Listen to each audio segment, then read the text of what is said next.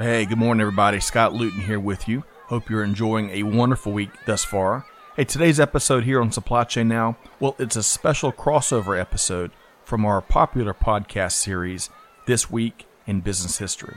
Now, this episode you'll be hearing is a replay of what we call a Biz History Live.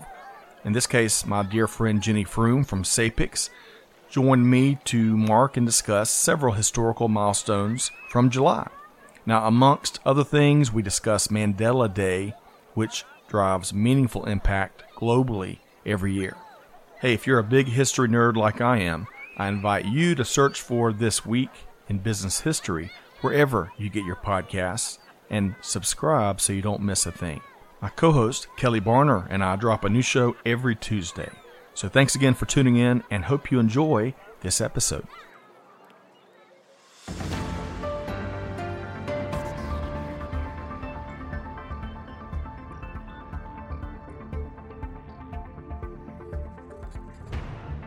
Good morning. Scott Luton here with you on this edition of This Week in Business History. Welcome to today's show. On this program, which is part of the Supply Chain Now family of programming, we take a look back at the upcoming week, and then we share some of the most relevant events and milestones from years past. Of course, mostly business focused, with a little dab of global supply chain, and occasionally we might just throw in a good story outside of our primary realm. So I invite you to join me on this look back in history to identify some of the most significant leaders, companies, innovations, and perhaps lessons learned in our collective business journey. Now, let's dive in to This Week in Business History.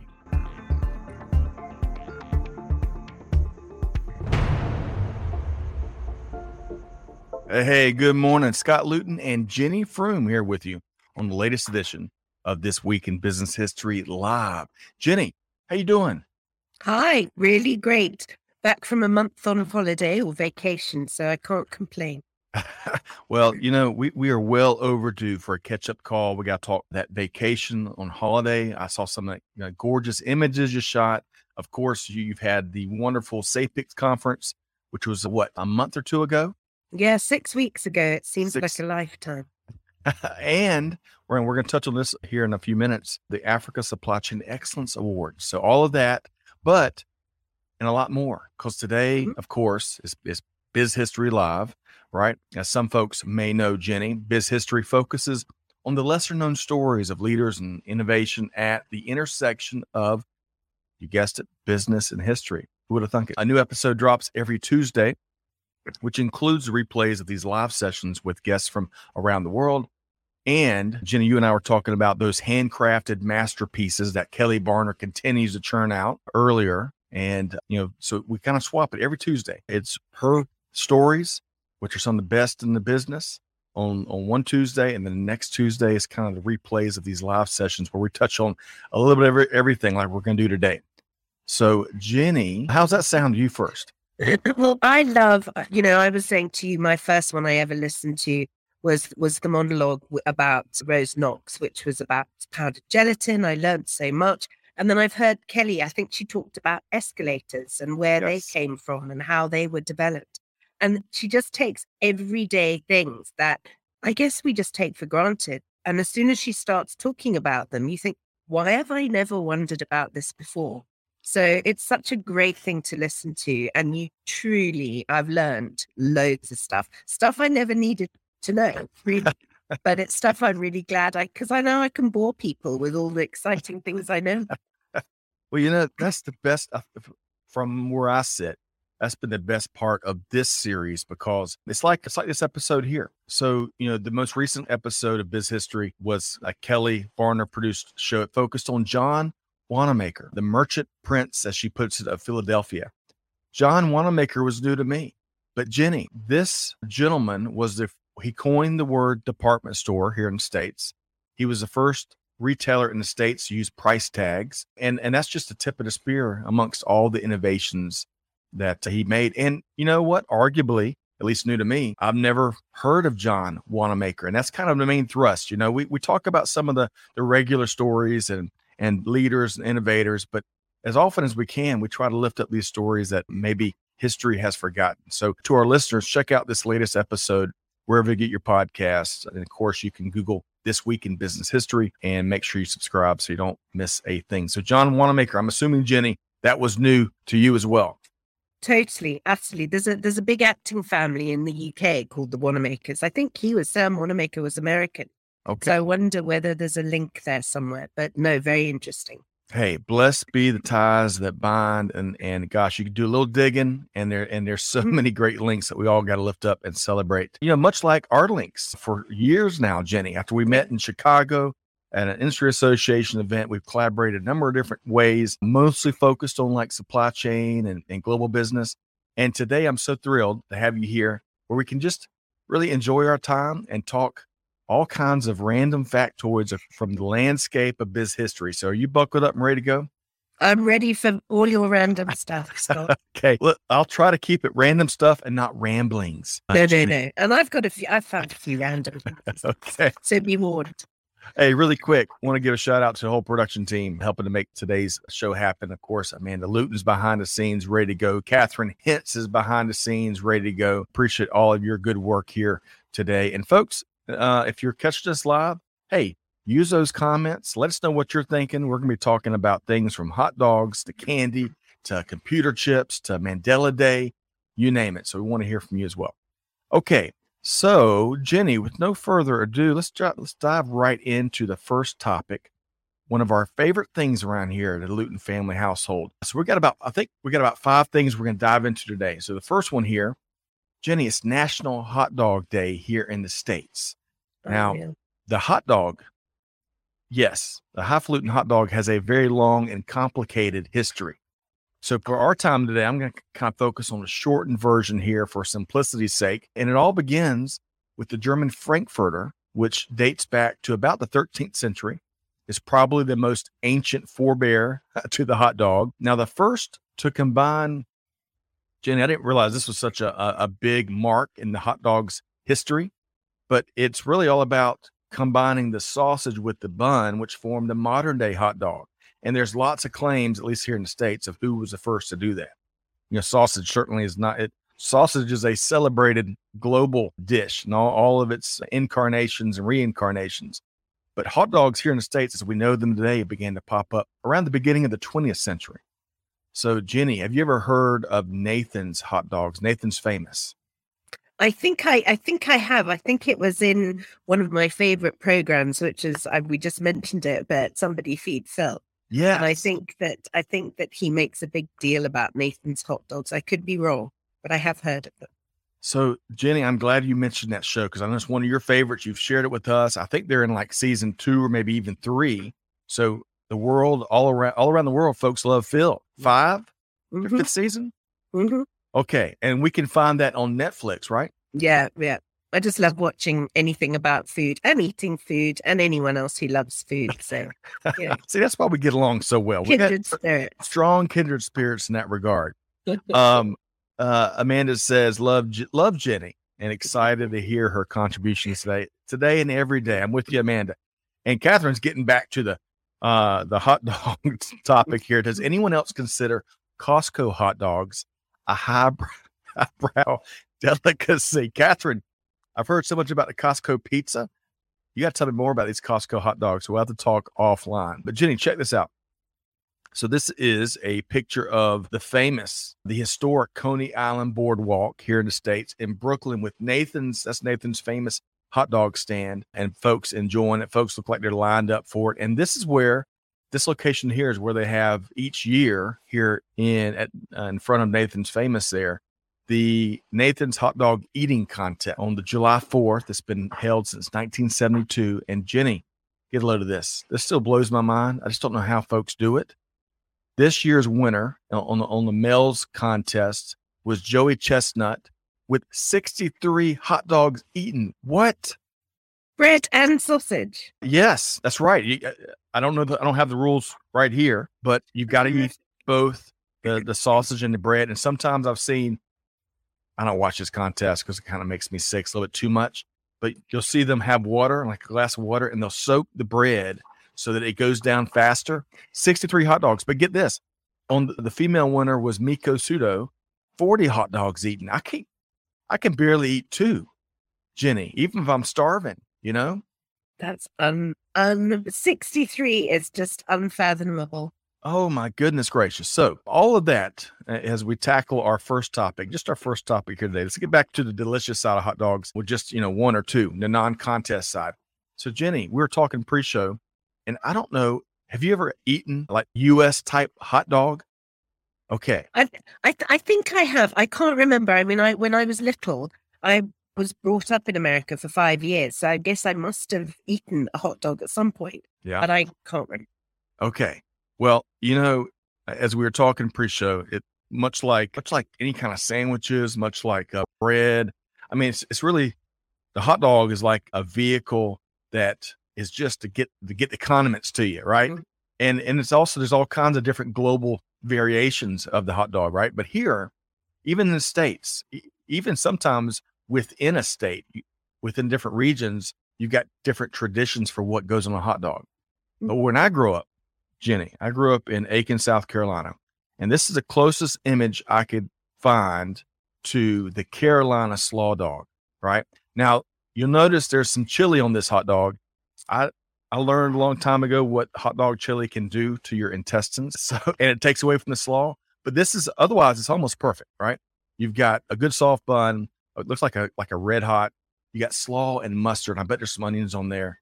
Only thing I would add is a lot of pepper and Tabasco, and that is my favorite slaw dog. But whatever version of a hot dog, whatever version of a sandwich, what are some of your favorite condiments to put on a sandwich? We'll call it, Jenny. Well, I'm a big ketchup fan, so immediately has to be ketchup. But also, I love anything to do with gherkins. So any kind of gherkin relish would just finish it off perfect. I'm with you there. You lost me at ketchup. There's a spirit. There's a spirited debate, and I say spirited. We have a little fun with it about ketchup on hot dogs in our family. Amanda and the kids doubled down on the ketchup. I think it is a travesty to put ketchup on a hot dog, but we'll save that debate for later. Now, Amanda, as I just point out, hot dogs, soft buns, ketchup, mustard, and loads of diced onions. Yes. But isn't it also the debate? Do you toast your bun? Oh, do you not toast your bun? I mean, you haven't even gone there. That's a great question. I like a soft bun, right? Because I don't want the bun. If the bun's too big, it takes away from the condiments and the hot dog and the mustard and the slaw and all that working together. The bun is basically, well, get this, Jenny. I didn't add this to the notes. I didn't plan on going 20 minutes on the hot dog topic, but it's got such a fascinating history. In the States, when they first started selling hot dog type sausages, vendors would actually give their customers gloves because it was hot, but they wanted to get the gloves back, because they were losing the gloves and end up losing margins. So, and that is what, according to some, that's what gave way to the bun so that they didn't have to give away gloves. How about that? That's amazing. You see, you learn stuff that you never knew you needed to know. Right. That sort of thing. I've got another one for you. Okay. Did you know that Mickey Mouse's first words on screen were hot dog? Really? But he probably said hot dog, but still, they were hot dog. So there you are. Folks, you never know what you need to know. But, this week in business history, we try to prepare you for those bar games, those trivia games. Hopefully you can win a beer off your buddy by knowing something they didn't know. So that, Jenny, that is a perfect ending to the first topic of hot dogs. Now, Jenny, we're going to move directly to another snack food, I'll call it. And that is the lollipop. So get this, Jenny. So in a generic sense, humans have been eating candy on a stick since the Middle Ages. Who would have had no idea? However, in 1908, George Smith, the pride of New Haven, Connecticut, began making large, hard candies, maybe like these, mounted on a stick. And as he was searching for a name, he must have been near a racetrack because George named his product after a racehorse of that era, of the early 20th century. Lollipop was the name of the racehorse. So the name Jenny, began to stick and began to catch on. Yeah, no pun intended. So much so that George Smith trademarked the name Lollipop in 1931. So it did well. Now, of course, you got Lollipop, you got Sucker, you got a number of different names. Jenny, what any local names where you are in South Africa for what you call? Well, I think one of the brand names, a bit like Biro and a bit like Hoover that has stuck is the Chupa Chup. You've got that brand, and so they are known as that. But I think Lollipop is, and Sucker definitely here is one of the terminologies. Well, I'm glad you knew where I was going, and I appreciate you bringing up the brands because I am a sucker for. Sorry, Jenny, I do it. Oh my gosh, I can feel my 13-year-old's eye roll right now. But right, which if you're tuned in to the video side, you can see the images I'm sharing. The Dum Dums, these pop for some reason. Banks and Dum Dums they're hand in hand. Every time we'd roll through the bank, the teller window or something, this is what we'd get. And gosh, I hate to admit, I can go through a bag of these like nothing, and they're really addictive. But the Blow Pops, perhaps, Jenny, that made by Charms, that was like one of the best candies as a kid because they were bigger. You actually got a lot of the hard candy, and then better yet, there's bubble gum in the middle. So whenever, I tell you, whenever I had like even a couple of Blow Pops, I felt like I was living high on the hog as a kid, Jenny. But so Chupa Chup, what was that first brand you mentioned? I can't remember. What did I say? No, it's gone. Chupa Chup? Yeah, Chupa Chups. I think they were Australian. I'm not sure. And then Suckers. Okay. That's it. But did you know that you call it hard candy? So all that, and in England they're called boiled sweets. Boiled sweets. Boiled sweets. Really? Yes. That just doesn't. That's your interesting fact. That is an interesting fact. Must just refer to the cooking process. I can't imagine saying, "Hey, Mom, I'm going to ride up to the store to get some boiled sweets." It just doesn't quite roll off the tongue, or at least my tongue. But that's we celebrate the differences that make up this journey. All right, so Jenny, one other question before we switch over to, I want to learn more about a couple things you've been up to lately in candies in general, whether they're hard candies, chocolate, whatever. What's one of your favorite go-tos, whether it was as a kid or, this week?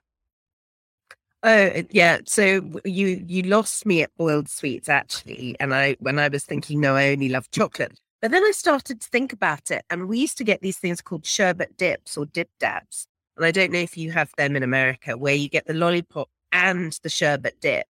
So you get two treats for the price of one. And it's in a packet. And that was really cool. Hey, we're going to have to exchange. We're going to have to send each other gift boxes of our favorite candies. You had me at Sure I Love Sherbet. Amanda says boiled sweets doesn't sound nearly as appetizing as hard candy. Hard candy just sounds like jaw breaking. Right. Well, so I want to move on so we've talked hot dogs. It's National Hot Dog Day. We've talked about that here. We've talked about the history of the lollipop. I've always wondered kind of where that term came from. So we've solved that heavy hitting mystery, right? It was a racehorse name, Lollipop, and a candy maker just kind of grasped on that. We talked about some of your favorite candies, but for a handful of viewers where you may be new to them, right? Because we've collaborated for a number of years. Let's start with, where are you right now, right? Where do you live right now? And then I want to talk about what you do with SAPICS, and then we're going to talk about the Africa Supply Chain Excellence Award. So Jenny, where are you right now? Okay, so I'm currently in a place called Midrand, which is halfway between Johannesburg and Pretoria in South Africa. And I've lived and worked here for over 25 years, but I am originally from England and arrived here via all sorts of different countries. So this is where we decided to hang our hats, and we've been here for 25 years. Love it. And you're a wonderful global traveler. I've learned so much from your travels beyond the pictures. It's inspired us to get out and see the world and different societies more. I'm looking forward to coming to see you in Johannesburg for maybe the next annual event. So let's talk about SAPICS a minute, because for those 25 years there, you and the SAPICS team, you're a wonderful connector. You help facilitate learnings and education. We'll touch on that in a minute. So what is SAPICS? What do you do? Yeah, so SAPICS is an association. It's a member-based association, but I guess in simplistic terms, it's a community. and it's a community of people who work in the supply chain profession. Yep. And, up until 2-3 years ago, at this point, people would have gone, oh, what's supply chain? Right. Those people who don't listen to Scott regularly. But COVID and all the disasters and everything have helped us enormously we can now talk beyond what is supply chain, and we can start to have more in-depth conversations about which part of the supply chain are you part of. So that's pretty much who we are, and we do events and we educate, and we just, like you said, Scott, we connect people to try to make people's lives easier by sorting out their supply chains faster and more efficiently. And it's so, it's so important. I mean, it was important long before the pandemic. It's only grown in importance, especially as we all know, supply chain has enabled noble missions of all sorts, especially when you think of healthcare. You think of the not the booster, the vaccine. Mm-hmm. You think of just keeping medical supplies, throughout the pandemic, or really any kind of contingency. So it's been very fulfilling and rewarding to see the global workforce that makes up a global supply chain, that makes it happen, get recognized and kind of get their due more. But as Greg White likes to say, with that due comes a lot of responsibility, and then you got to make it happen, right? Mm-hmm. I find myself quoting, don't tell him, but I find myself quoting Greg a lot at that very first meeting that we ever had, where he talked about how many years supply chain professionals have been saying, give me a seat at the table. Right. And now you've got the seat at the table. What are you going to do with it? And that's the trump card. So true. I think that now is the time for the profession really to gain its rightful place. Agreed. Okay, so I want to touch on one more thing before we talk about Nelson Mandela and Mandela Day. So to our listeners, stay tuned, because if you've never heard of Mandela Day, this is the great place to be, because you're going to be challenged and inspired to stop and celebrate that and do something about it every year. But before we get there, Jenny, I've got this image shared from the Africa Supply Chain Excellence Awards. I think a first year event, right? Yep. Huge effort. It all culminated in a luncheon or a dinner this week. Big effort. Tell us more about what this program was. Yeah, so the dinner was last night, so hence the sort of slightly tired looking eyes. Those are the magnificent flower displays that were in the middle of the tables, which were absolutely, all those flowers are South African. In the middle, you've got proteas, which if you've never seen them, they are the most magnificent flowers. And this time of year in winter, it's quite difficult to get any non-indigenous flowers. So I think the florists did a magnificent job. Agreed. But the program is really, it was designed to highlight supply chains in Africa, because I think, in the past, a lot of people have sort of thought, oh, shame Africa. And, do people know what to do in Africa? Because we've got all the best software and all the best this and that. And it's actually not true. And I think there's a lot of innovation. There's a lot of, I know there is a lot of incredible work that's done on the continent. And so we wanted to create a platform where we could share some of the really exciting stuff. But we didn't want to do it just as SAPICS. And so we worked with a whole load of associations involved in the supply chain, from the industrial engineers to the Association of Freight Forwarders and the Road Freight Association, etc. And really, it's the idea of it is it's for the industry, by the industry, like any good community should do. It's just to build and highlight and showcase what's good in what your people are doing. I love it. I know it took a massive investment of time, energy, love, elbow grease, and then some. I really appreciate what you and your team did there. I bet I've already seen, across social, some of what the recognition and awards have meant for so many different people. And that's got to be rewarding for you to see that, right? So it was from the diversity of things like human hair being used and blockchain sort of working to detect the origins so that it's ethically sourced and ethically done, to making the lives of one-day-old chicks being transported better so that more of them survive the journey. It's these kind of stories. It's a bit like business history. All the things that you just take for granted that you don't know about. How do those happen?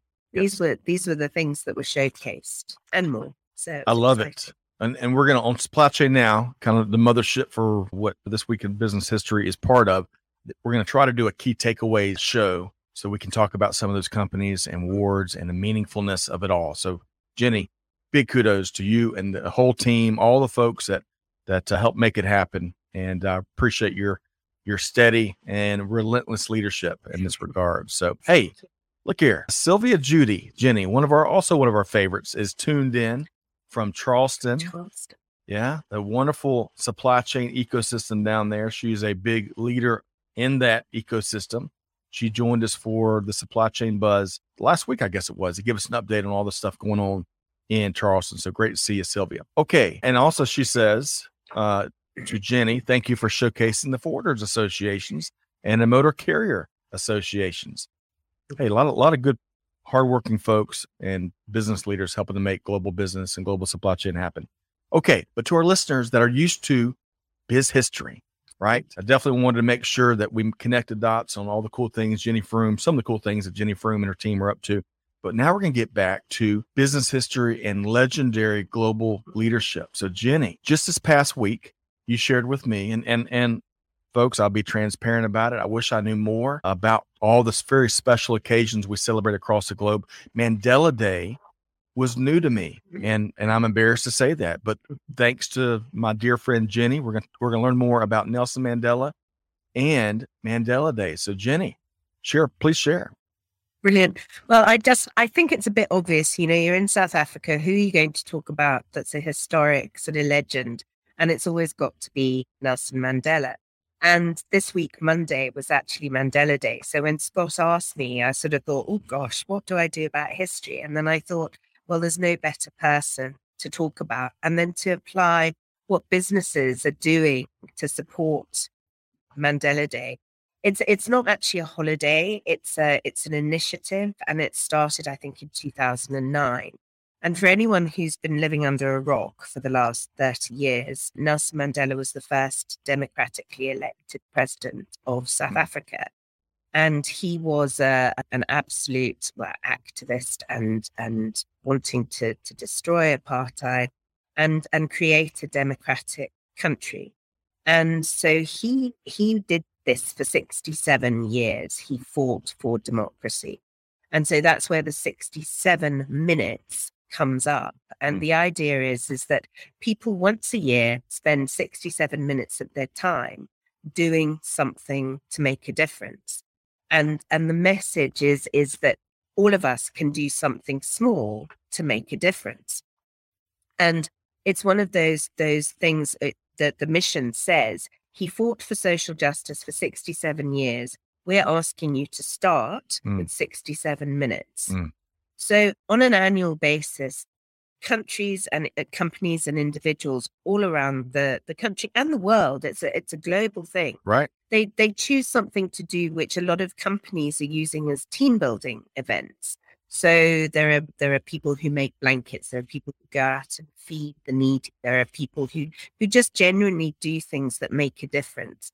And one of the things I think that people are trying to educate people is that we shouldn't just be doing it once a year. We should be doing it every day. That's right. And, 67 minutes compared to 67 years. And then the 27 years that he actually spent in prison for the work that he did. Wow. There's and to come out and then try to alleviate the apartheid scars by reconciliation, not war, reconciliation.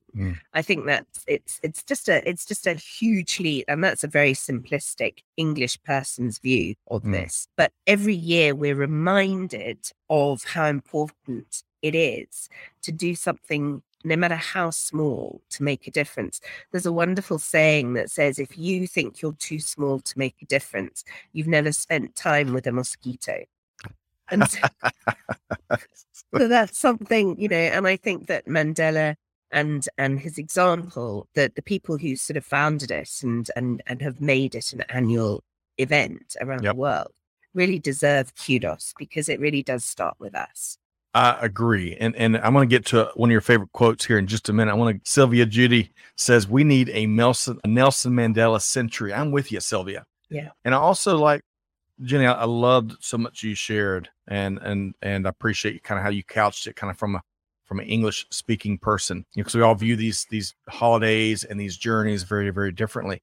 But, to speak to his ability to lead and to drive change using reconciliation versus violence and war, things have to change, but the manner and how we can drive powerful and impactful change, by building those bridges, gosh, when blessed are those, blessed are the peacemakers that can drive change. So thank you so much for sharing about Nelson Mandela. A couple things I got from the foundation, the Nelson Mandela Foundation. Y'all can check out that just Google it. This year for Mandela Day 2022, they encourage us to do what you can with what you have where you are, right?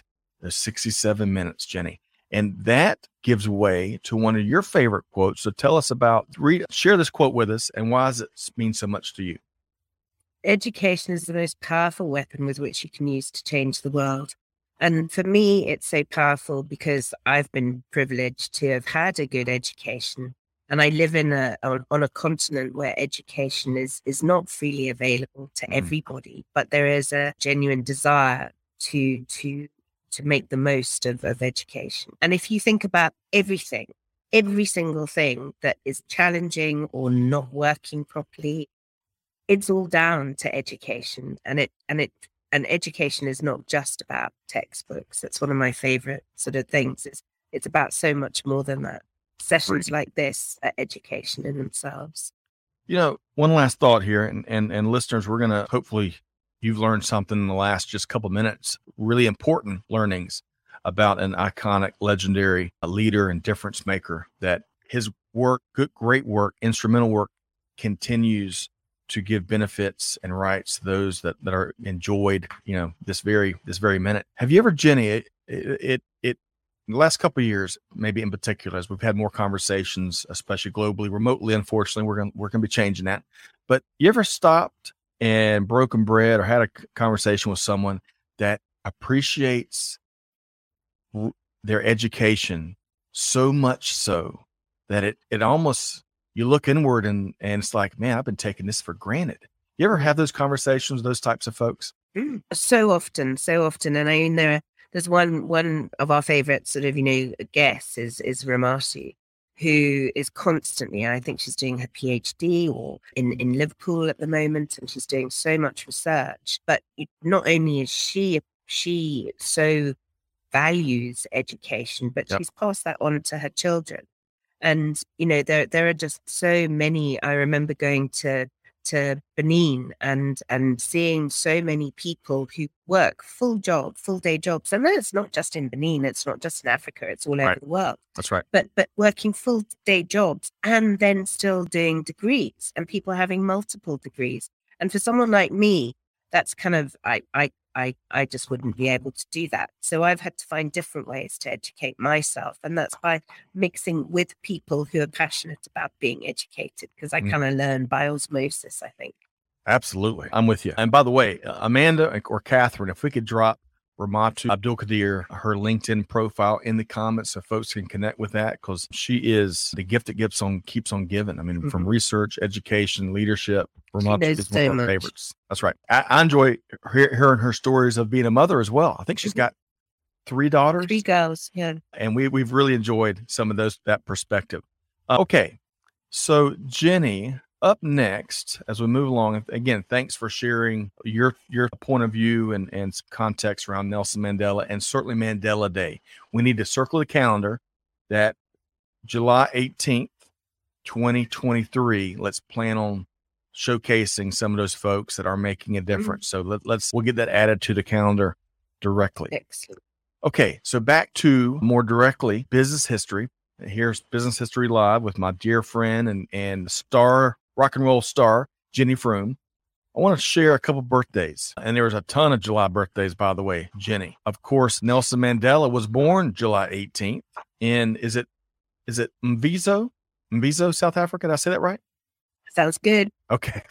So of course, his birthday, Mandela Day. Estee Lauder, the founder of the worldwide beauty and brands and cosmetics company, was born July 1st, 1908 in Queens, New York. Howard Schultz, Jenny, Howard Schultz, founder of Starbucks. Did he step back in as CEO? Did I see something like that? Really?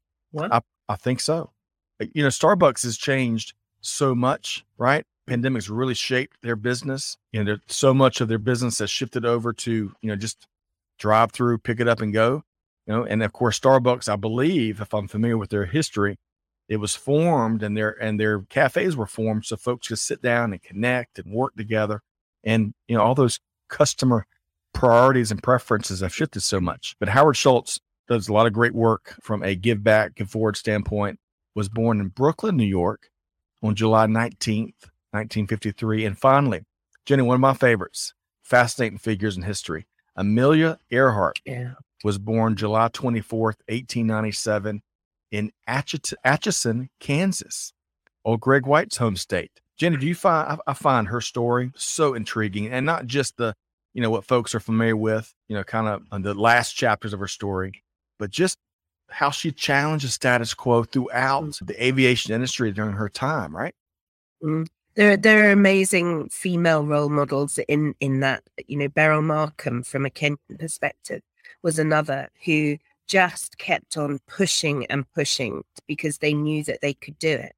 And I think it's that self-belief and it's that courage that, women like me need to look back and be grateful to the strides that they made in doing different stuff that people thought women could never do.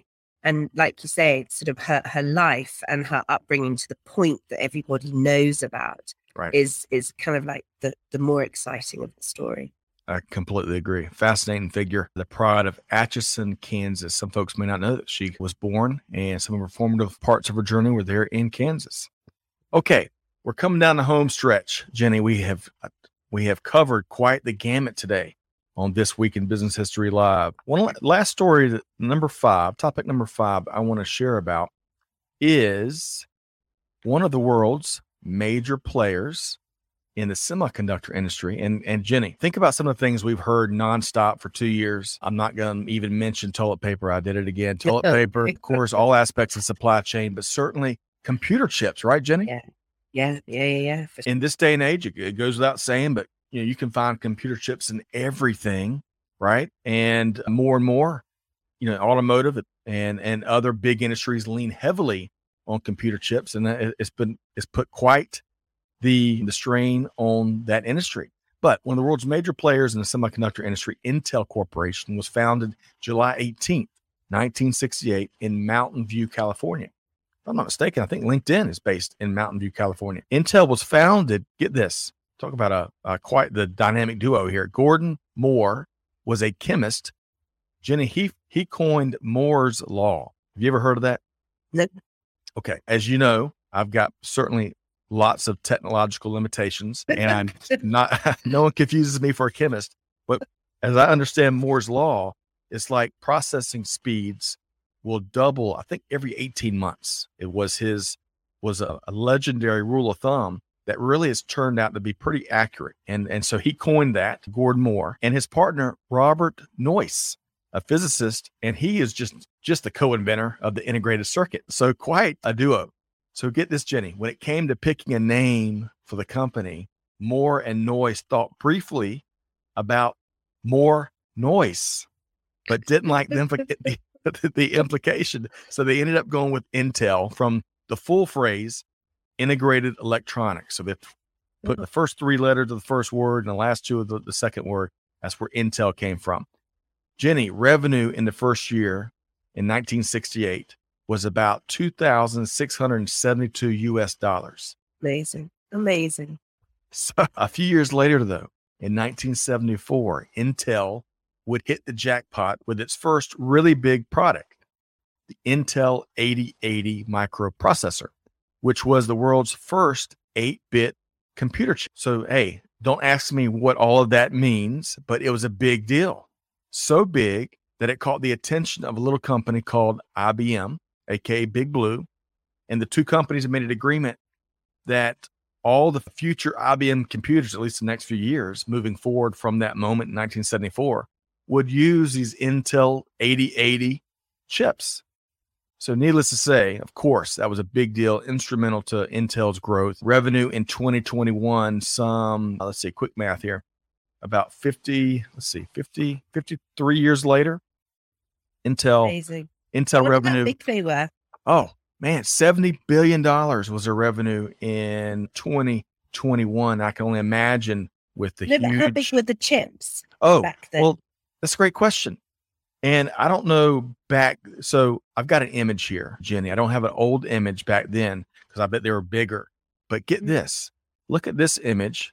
This is from, October 2020. This is a close-up of an Intel Celeron.